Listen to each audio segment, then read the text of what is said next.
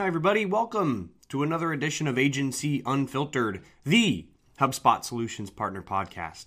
I'm your host, Kevin Dunn, and Agency Unfiltered is a weekly web series and podcast that interviews the owners, founders, and executives of agencies and services providers from around the world about whatever it takes to grow and scale. Episodes can be found on Spotify, Apple Podcasts, or wherever it is that you listen to your podcasts. Today on the show, we have on Luke Trowen, Managing Director at Modern Visual. Here on Agency Unfiltered, we love a good origin story. And what's great about Modern Visual's humble beginnings, Luke's very first official office job was taking on the website projects that were the catalyst for Modern Visual. And now, his team is an elite tier, accredited HubSpot Solutions partner. So Luke walks us through the beginning, when and how he decided to leave his factory job to start Modern Visual. Was it always the plan, and how did he know it was time to dip his toe into managed services? Luke then walks us through his process for identifying what to go to market with. Were they things that he was already good at, things that he was passionate about, or was it both? And as Modern Visual grew, what happened when clients were looking for something outside of his team's existing purview? He also shares his strategy for growing his org chart over time and what roles, responsibilities, and candidate profiles he prioritized. He then shares his perspective on the organic growth the team saw over time and the key levers that he had to pull to make it happen. Specifically, Luke shares the value and impact he found when working with a business coach. And he shares the specifics into what he would receive coaching on, how the relationship was structured, and what that coaching relationship looks like today. Spoiler alert, his longtime business coach may now be in the Modern Visual org chart. Another edition of Agency Unfiltered begins right now.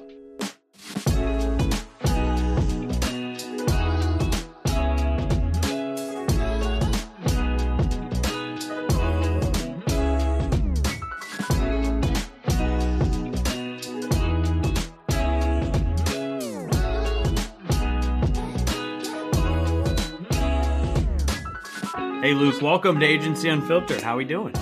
Yeah, good, Kevin. What about yourself?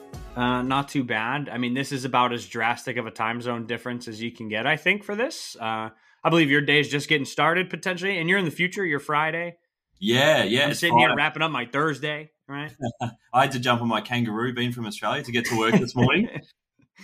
At this point, as you start to book, try and make the time zones work, you start to book in the evening. You're all that stands between me and I think the first happy hour beer of the evening. So looking forward to that. Let's make this as efficient as possible. Yeah, okay. Thanks so much for coming on. This has been another episode. No, I'm just kidding. So Luke, we are here to talk about, well, clearly your team at Modern Visual. But honestly, I don't think we do too many origin stories on this podcast. That's not to say we don't want to, just we don't normally. But I think there's a really compelling and unique origin story as it relates to Modern Visual, especially as you start to think and start to look at, some of the awards and distinctions that your team has gotten through this year. Obviously, we've seen the elite tier badge come through. You've been issued one of the accreditations. So starting at the humble beginnings and how it all came to be and kind of walking us through the journey to this level of distinction, I can imagine there's going to be a number of nuggets and experiences and sound bites and things that you've lived that will be helpful for our listeners. So I'm excited to dive in. Yeah, I've got a pretty interesting and unique story to tell today, and I'll keep it as short as I can and as valuable as I can.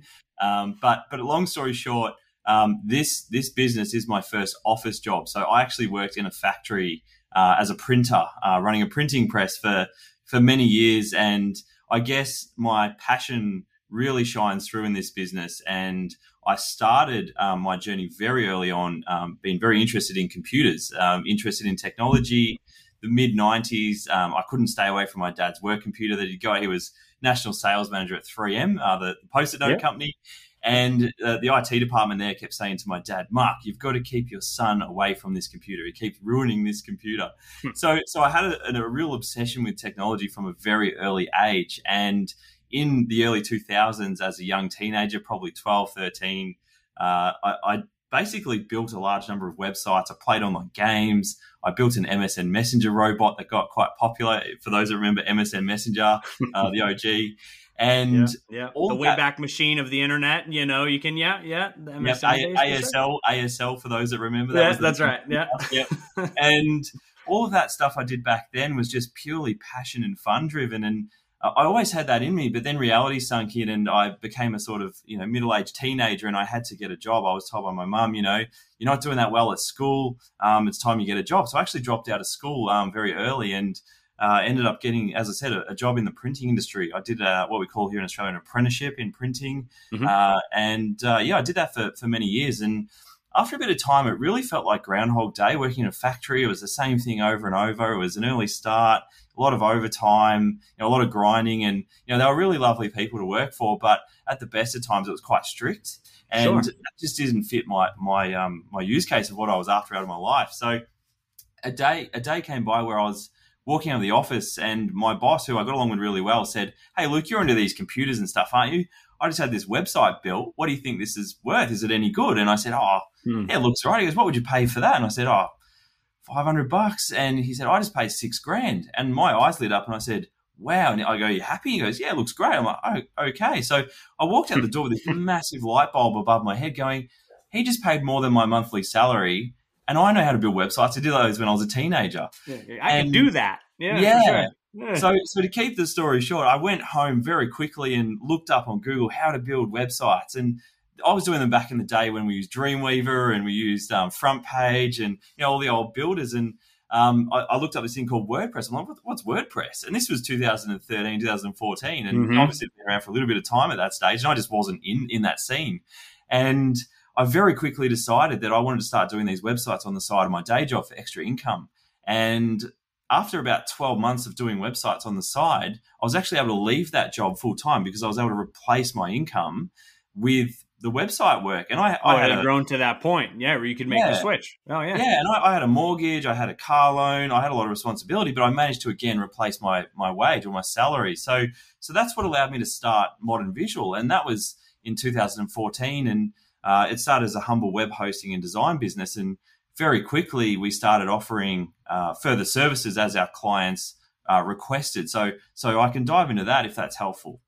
Yeah, I'd be curious, was there a moment in which, and maybe it's when you decided to, all right, I have to leave this job and I've replaced my salary, this will be my full-time gig, when it became, all right, I'm just doing these web hosting projects, I'm working these website builds. Oh, but now it's, oh no, this is a services provider. I'm an agency, or you know what I mean? Like, when was that transition of a mindset? And then I think you alluded to this too, and this will be interesting. How did you expand the library or catalog of services from there? It sounds like maybe client asks was definitely a way to generate that. But where did an evolving menu of services come from as well?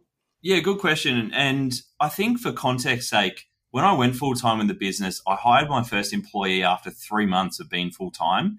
And the way I was able to do that was through hiring someone quite affordably that was very keen but a little bit unskilled as a web designer. And I put a lot of time into training him, but equally with him now in the business, that allowed me to cold call, allowed me to reach out to my network. And that was what really grew that business in the early days was that networking and that cold calling. The amount of times I would ring someone, they go, "Oh, that's cute that you're doing that. Good luck on your journey." And, because I was just this kid having a really good go at it. And where were you focusing your efforts? Just any local business, looking up websites, somebody that could use a refresh? Who were you cold calling into? Yeah, I would choose a vertical for the day and I would go on Google and I would look up those businesses and I would just hammer the phones and rejection after rejection after rejection. And that was one part of it. And the other part of it was the easier part, which was tapping into friends and family through Facebook and, my internal network. And that's what really fueled the business in the early days. And leading to your question, one of my friends in my network, he was a little bit older than me, but he had started a business and it was quite successful in the motocross industry. And he actually was an advocate to get me into his business to actually do email marketing, to do social media management. And I happen to have a friend that did a lot of that for fun on the side of his day job. And he actually worked in wholesale lighting and he just happened to be very good. He had pages with millions of followers on Facebook that he'd grown. And this contract that my friend was able to give me with his business enabled me to hire my second employee, which was my friend that ran social media. And that's what opened us up to offering more services like, again, social media management, email marketing. And long story short, that's really how we were able to evolve into offering further services from the web design and web hosting, simply by hiring people that knew how to offer those services and, using my network to build income that's going to support those wages. And, it wasn't all about high profit. It was really about building the business. And that's what it was about in those early days. As you began folding in some of these services, maybe the team's growing a little bit, the size or the quantity of clients or customers that you're working with is growing. How much of a challenge was it keeping track of the books and finances and payments and, payables and receivables? How did you handle the finances of the early days? I was very, very, very lucky. My wife was actually a bookkeeper for 10 years. And talk about stars aligning. That's perfect. Oh, absolutely. Yeah. And business is a big part luck. I'll always say that. And it's skill and luck. But yes, my wife very fortunately ran my books from day one. One of the lessons in that, though, is that she's not a CFO. She's a very good bookkeeper and she's amazing at what she does. However, the thing that caught me out was I assumed that a bookkeeper was someone that kept track of the success of your finances as well. And I learned the hard way that wasn't the case. However, another stroke of luck, I managed to get a free business coaching lesson through our local city council. And this guy was phenomenal. And I had a 1 hour session. And he the biggest takeaway from that session was that we didn't have a point of difference. We were like every other agency out there. We were offering, the same as agency A, B, C, D. And that really clicked with me. And I asked him if I could further engage him past this free session. And he said, you'll have to ask the council for my details. I can't directly give them to you. And this guy was a real life changer for me. And, he became my business coach. And winding the clock to today, he's actually now an employee of Modern Visual and he's our general manager. So he had a lot of love for what we're doing and he's been a big part of this business. And again, now he's come on board as an employee and really, I couldn't have done what I've done with Modern Visual without his support over the years. He actually has an IT financial services background. So when it comes then to the actual finances of the business, he's played that mini virtual CFO role for us over the years, as well as being my business coach. That's so, great. So that's been a phenomenal stroke of luck, I'll call it. But you create your own luck, right? End of the day, you're networking with enough people and, adding value to other people's lives. And naturally they want to give value back a lot of the time. That's right. 2 follow-up questions. What was he had suggested, hey, you need a point of distinction between, the saturated market of agencies. What did you land on? What was your difference? What was your distinction? Yeah. So he actually became a big part of our point of difference. So we ended up offering a lot of marketing services. We ended up offering Google Ads, SEO, social media, websites, web design, email marketing, you name it. And we became a full service agency.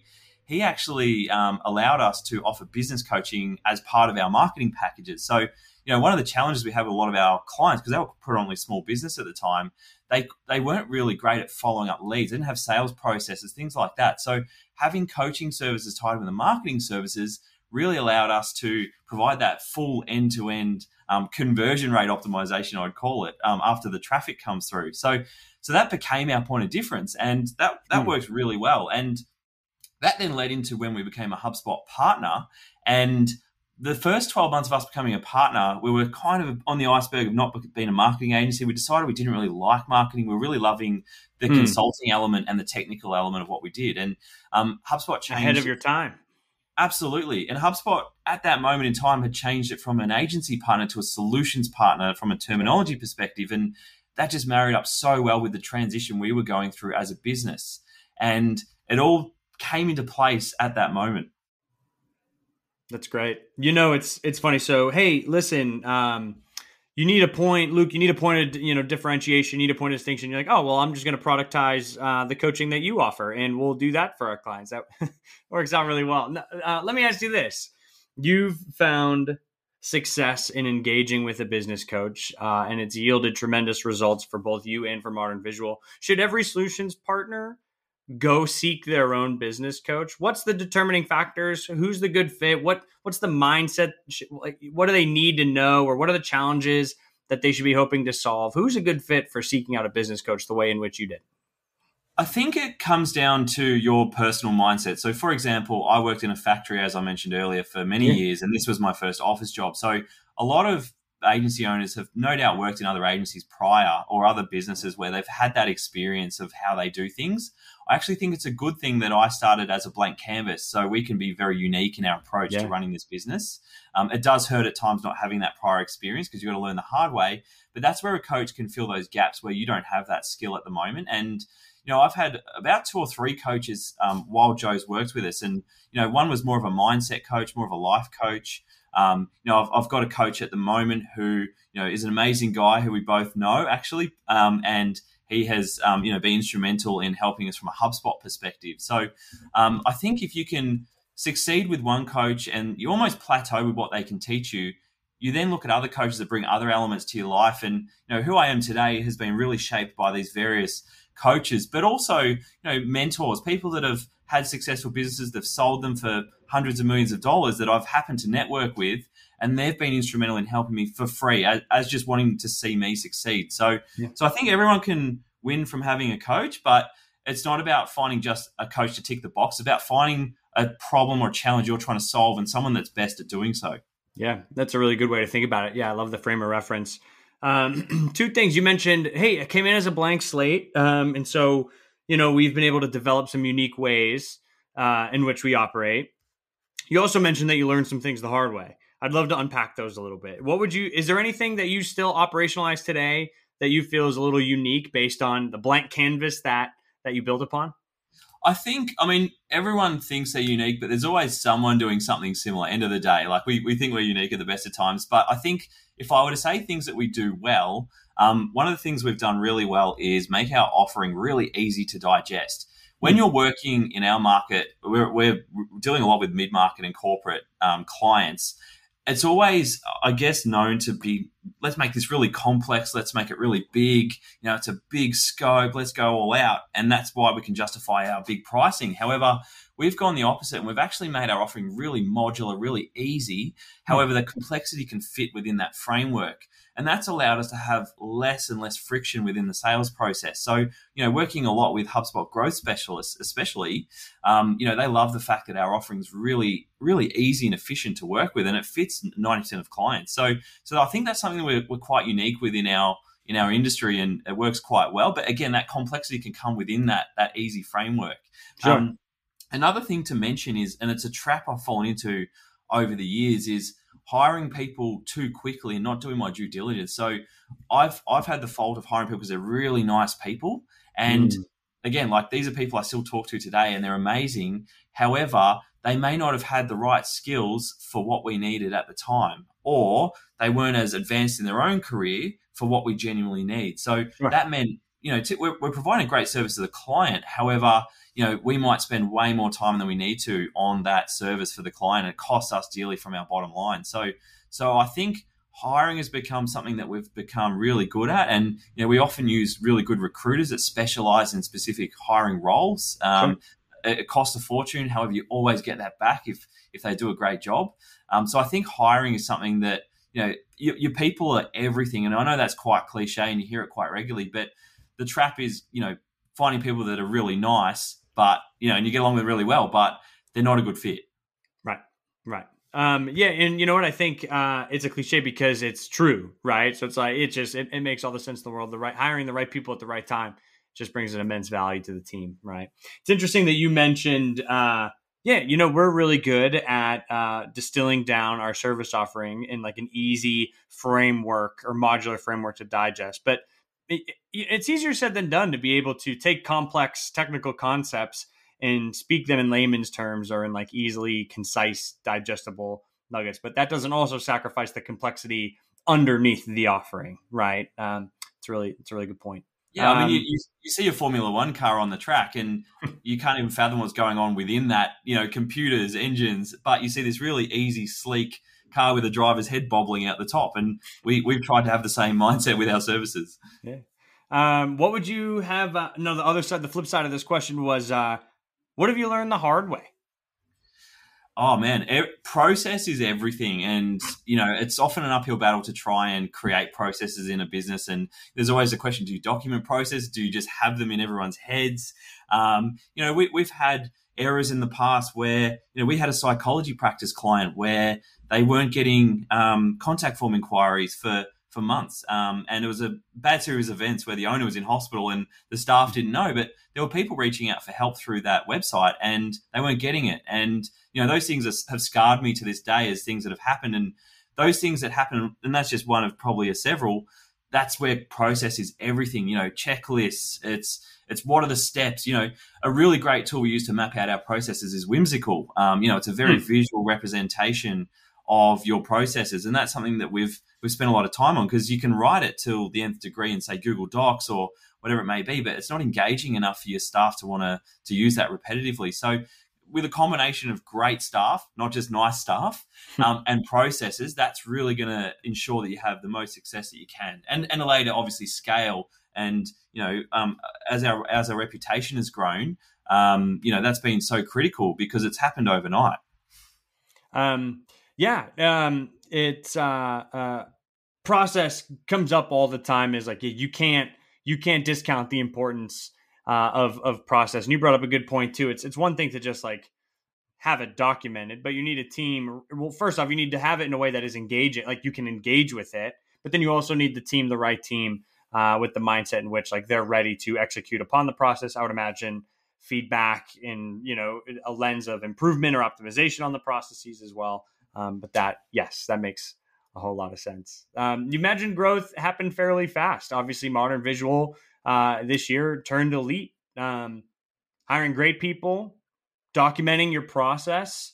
What other tips, tricks, any other partners, any other listeners here who are growth oriented, they have on their board that they want to make the elite tier at the HubSpot Partner Program? Like, what else should they be aiming to replicate or find inspiration from Modern Visual story?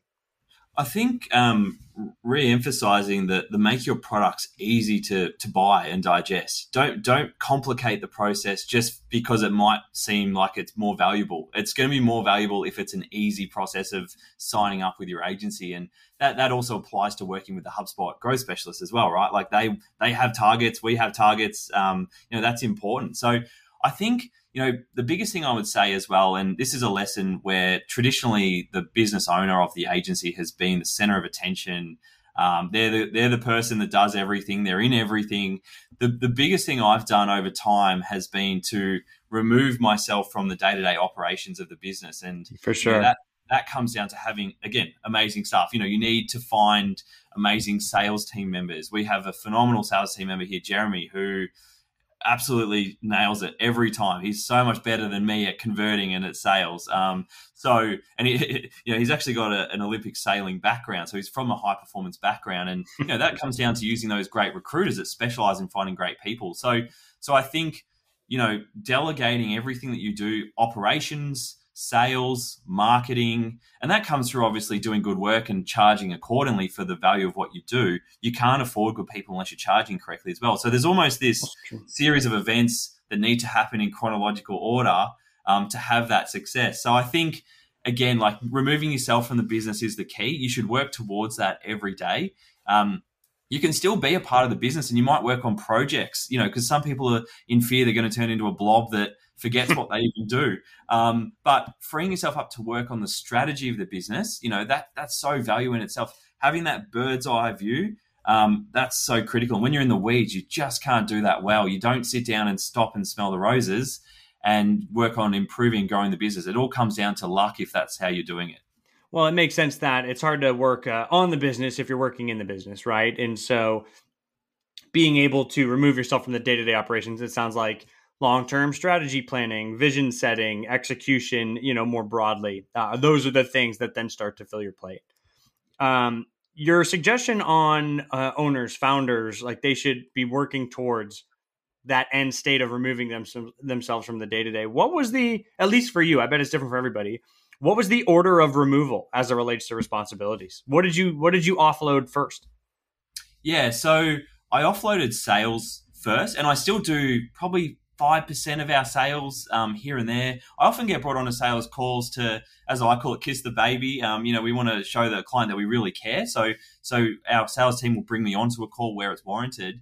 I think sales was probably the first one, and then operations was second. So, bringing Joe on as our general manager, who was my business coach, he's fully taking care of our operations. He's doing an amazing job at that. And, he's working on not just the day-to-day working with the team, but also building those processes even further to make us even more scalable. So it was probably sales and operations second. We did have a lot of challenges over the years finding good sales people, trying to hire organically. Again, they were nice people, but they probably just weren't that good at selling. We had a salesperson who wouldn't even get on the phone. They were too young and scared, and they wanted to... It feels like an important step of the process, to be able to do. Yeah. So we weren't that great at hiring in the early days. So I think, again, find good people, remove yourself from the business as much as you can. You can still work in the business where you want, but it should be more of a choice versus needing to, because, again, you can't free yourself up to grow the business. It'll all be based on luck, like I said. Well, I was going to ask if it's almost like chicken or the egg. Are you deciding what you want to offload from your day-to-day, therefore let's find the great talent to fill that hole, or based on the talent that you're able to source, find, and hire, that would dictate, what responsibilities you'd be able to offload? It's what would normally come first? I've always had a sales first mindset. And the reason for that is because if we can grow our business, we can hire more great talent, right, and then continue to grow and provide better services to our clients. So I think if you try and be the one doing the work, and there's nothing wrong with that. Like, there's a lot of freelancers out there and they want to do that for the rest of their lives. But for me, I want to build something that's going to, be a very large organization that's going to help as many people with what we do as possible, because I believe that what we're doing is great and we're very good at it. I want as many people to enjoy that as possible, many businesses to grow using our services as possible. So the way I do that is by saying to myself, we need to sell as much as we can. And, I started the business and I still have the mindset that passion comes first. Money's great. I've learned through buying nice cars and things like that, it doesn't change your life. It really doesn't. Mm-hmm. So I think, it all stems from that passion I had at an early age for computers and technology. That's at the heart of our business is that. And then naturally we need that profit more so to grow and to do more of what we do for more people, literally. You can see the passion for computers, technology. Like even today, obviously I'm looking at the, the CRM implementation accreditation award, the services, the solutions that you offer. And so like the passion for like technology, like you can see it's manifested in the quality of services that you and your team offer. Is there anything that you knew was necessary to fold in, but you wouldn't classify as a passion? Like, do you have any necessary evils out there from like a service offering or like some layer to your operating model? Anything there that isn't a passion, but it's definitely a necessary component to this whole thing? I mean, end of the day, I think probably half your business, if not more, has to be the necessary evils, right? Like, I'm not a spreadsheet guy. I hate numbers. I hate spreadsheets. All of those things. Like, I love working with people, but I also don't like the psychology of working with more so in relation to staff, because my downfall is I'm trying to be everyone's friend versus trying to be their boss. So that's where someone like Joe running our operations is perfect, because he's there to help all of our team members, carve their career path and help them achieve what they want to achieve. Whereas I was more about being, as we say in Australia, their mate. So that's probably another downfall is, I'm not a psychologist, I'm not a numbers person, but these are all absolutely integral parts of a successful business. So, if I could be the guy in the corner building a computer or, tinkering with some new code or something like that, I would be doing that. And not to say I'm a phenomenal coder. We have amazing developers here and solutions engineers on the software side, but I get excited about it. I'm not great at it, if that makes sense. And that's, right. I fall back to sales, which is probably where I shine the most.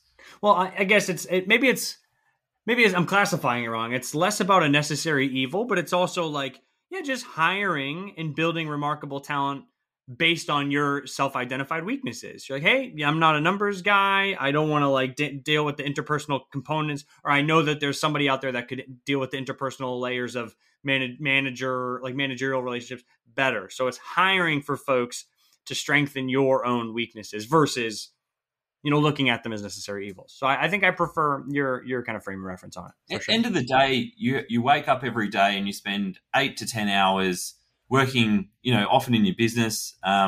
You want to enjoy that time. You don't want to look back and go, I spent the last 20 or 30 years hating my life. I was doing it because I had to, and it was all about chasing the dollar. And so for me, I've programmed myself to set my day up to be something I enjoy. And sometimes that means I have a sporadic day off because I've delegated a lot of what's in the business. I might take my jet ski out. I might fly my drone for a few hours. There's all these things that I do, and I might then work on a Saturday to make up for it. So I think molding your day to be the most enjoyable it can be for you and your family, I think that's really what it comes down to, because, is it work to live or live to work? I think we often forget that. Yeah.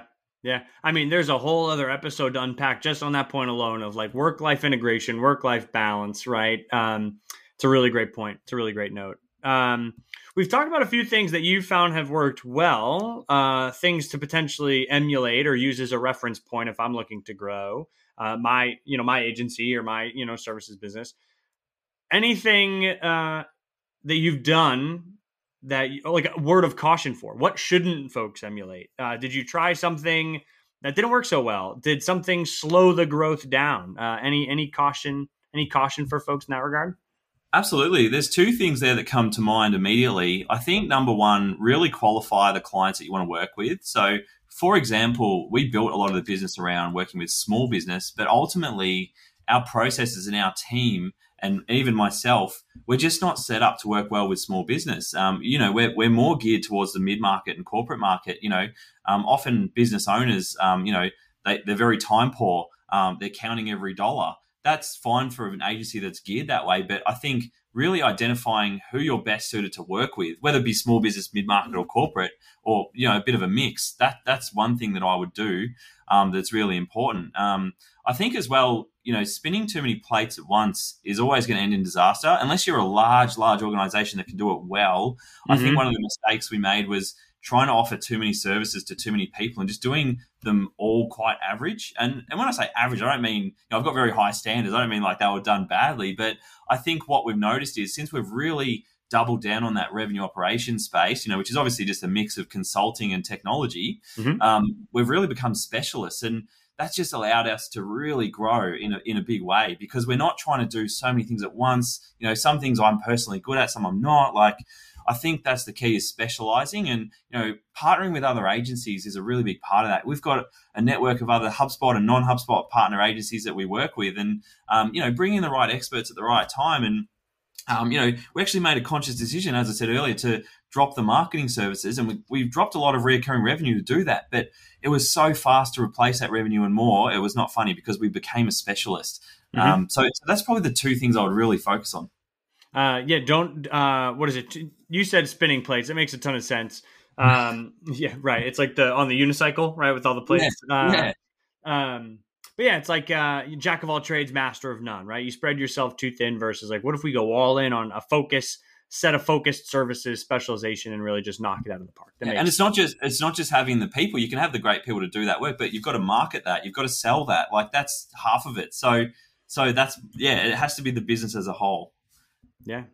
Now let me ask you this. You're not the only partner I'm talking to with just such a commitment to, you've mentioned RevOps, we've mentioned technology. For folks that don't come from the same background or same passion, what's the best way to make that pivot for their own business? How can others be more technologically minded or offer more technologically based services, tech stack consultancy, things like that? Any recommendations on upskilling in that regard? The very first thing I would say is the HubSpot Academy has some phenomenal lessons and training around RevOps, around tech stack consulting. I was chatting to Artie. Are you just giving me a cheap plug? Are you just giving my team a cheap plug on that? I wish I was, but it's sincere. Okay. All right. Yeah, like genuinely, the Academy has been instrumental for like a lot of our team, especially our marketing manager, for understanding what the team actually do. We've got tech guys here that sit in the background and they may not explain to our marketing manager the best way about how they do what they do. So the Academy dumbs that down and makes it really easy to learn. So that's a big part of it. I think that's a great starting point if you're looking to branch out into new services. And, obviously the market adapts and changes over time. we rode the wave early days of people that didn't have responsive websites. So that was a big thing that we did, and we grew on that.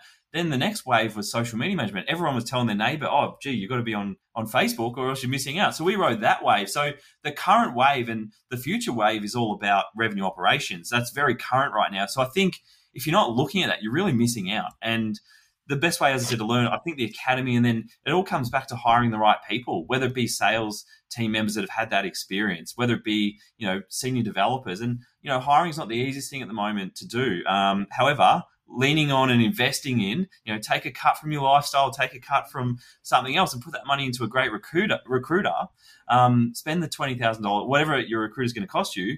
That's the way that we've done it. It's not maybe the only way, but that's what we've done.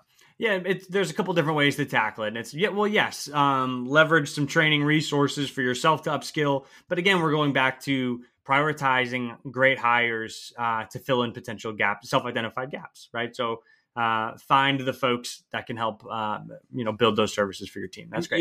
You have to believe in it too. You can't just say, oh, we want to do this and then not be conscious of it. I think you have to deeply entrench yourself in wanting to do something, or it's just not going to happen. I love the note on waves. You've mentioned RevOps is the wave we're riding right now. If you had to, I don't know if you're a gambling man, I don't know if you bet, but if you had to make a bet, what's the next wave? I think the next wave, and it's probably my staff that have brought this up with me. We think that AI is going to be more and more of a thing. I've also got another business in the hosting space. We do a lot with AI in the cloud and things like that. And I think that the actual the worker bee or the labor component of, say, even like a HubSpot onboarding is going to become more and more automated and seamless. So I think it's going to come down to selling your thoughts and your expertise. The labor component over time is going to be less and less. I could imagine websites are going to build and design themselves more and more over time. Content will be AI written content, right? Yeah, for sure. Absolutely. We're already seeing blogs being written themselves, right, and they're fluently written. So I think selling your expertise, your knowledge, your thoughts is going to be the key. And I think our pivot to being more of a RevOps and a consulting firm has been really tied into that thought process. So we're always trying to stay ahead of the curve now, because I was conscious of those waves along the way. So I think if you're on an adventure, you're probably not going to be conscious of that. But I think if you get more strategic about, where you're heading, and that's obviously going to be super helpful. Yeah, no, I love the prediction. I mean, it sounds like we're already starting to see some of it. Makes a ton of sense. Luke, we're getting close on time.